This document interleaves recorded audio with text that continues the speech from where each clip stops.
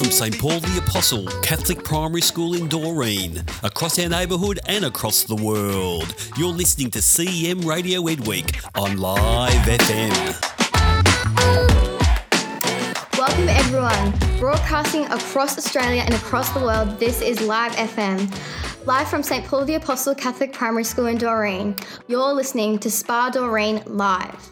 My name is Georgia Status, and with me today is Justin Garrow, Tina Kunge, Georgia Flynn and Jacob Funston. Our guest today is our principal, Mr. Phil Doherty.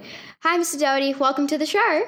Hi Georgia, thanks for having me. So Mr. Doherty, what is your background in education and how have you found yourself principal of our school?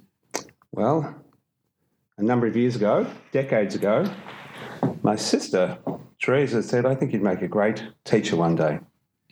I said, oh, thanks for that. She said, because you're a kid and you actually relate to children very well. I said, that's my job. So anyway, I went off to Teachers College, to university, graduated, and then for a number of years was a classroom teacher. Loved it. So my sister was quite right. And then I became a principal, and my first principalship was in the early days at St Patrick's, Kilmore.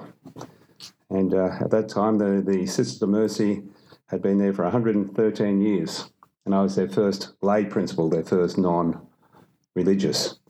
And so it was a great challenge, a great community.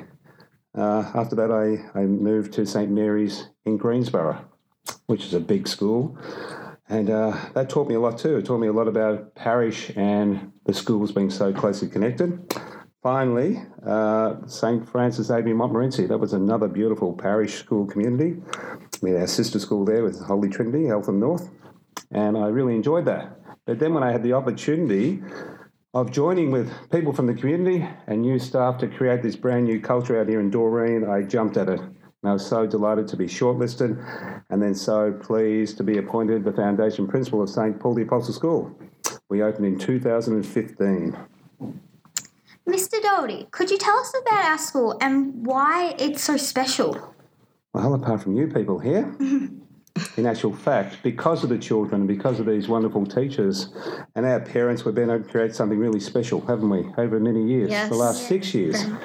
And the fact is that we believe the students need a voice in their education, and everything's been geared towards allowing children to express themselves, to deepen their understanding, ask questions and be engaged in thinking. So what makes it so special is that sense of if the students feel like they have a say in their education, well then all of a sudden that creates a very special culture whereby the children come here willing to engage in their learning and develop a sense of pride in their school.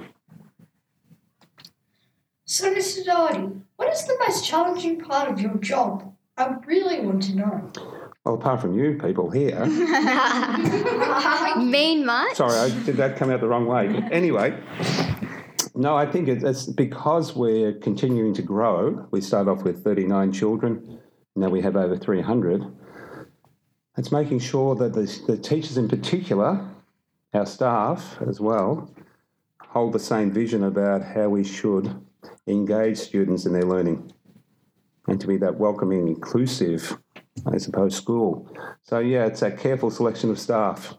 We don't want to appoint staff who... I suppose, don't support what we're trying to create here. Mr. Doherty, what is the most rewarding part of your job? Well, the opportunities like today, being able to speak to you and your teachers. I think that's great. I mean, I certainly think my sister's quite right. I'm still like a kid, so I love communicating and I suppose, just getting to know the children on a different level. And I suppose so that's the most rewarding part is when I look around and see the happy faces. And then when we do have disagreements in the yard, we still sort it out. I think that's that sense. I think that's pretty special about our school and the fact that we are Catholic and everything we do is sort of trying to create a better place. Describe the students that come to our school. Well... You're a typical example, but people can't see you on the radio, but they can hear your wonderful voices. We have an incredible mix. We get children, of course, we call ourselves bottom heavy, and that means that we have more children in our year preps 1s, 2s and 3s than we do have in our year 5s and 6s.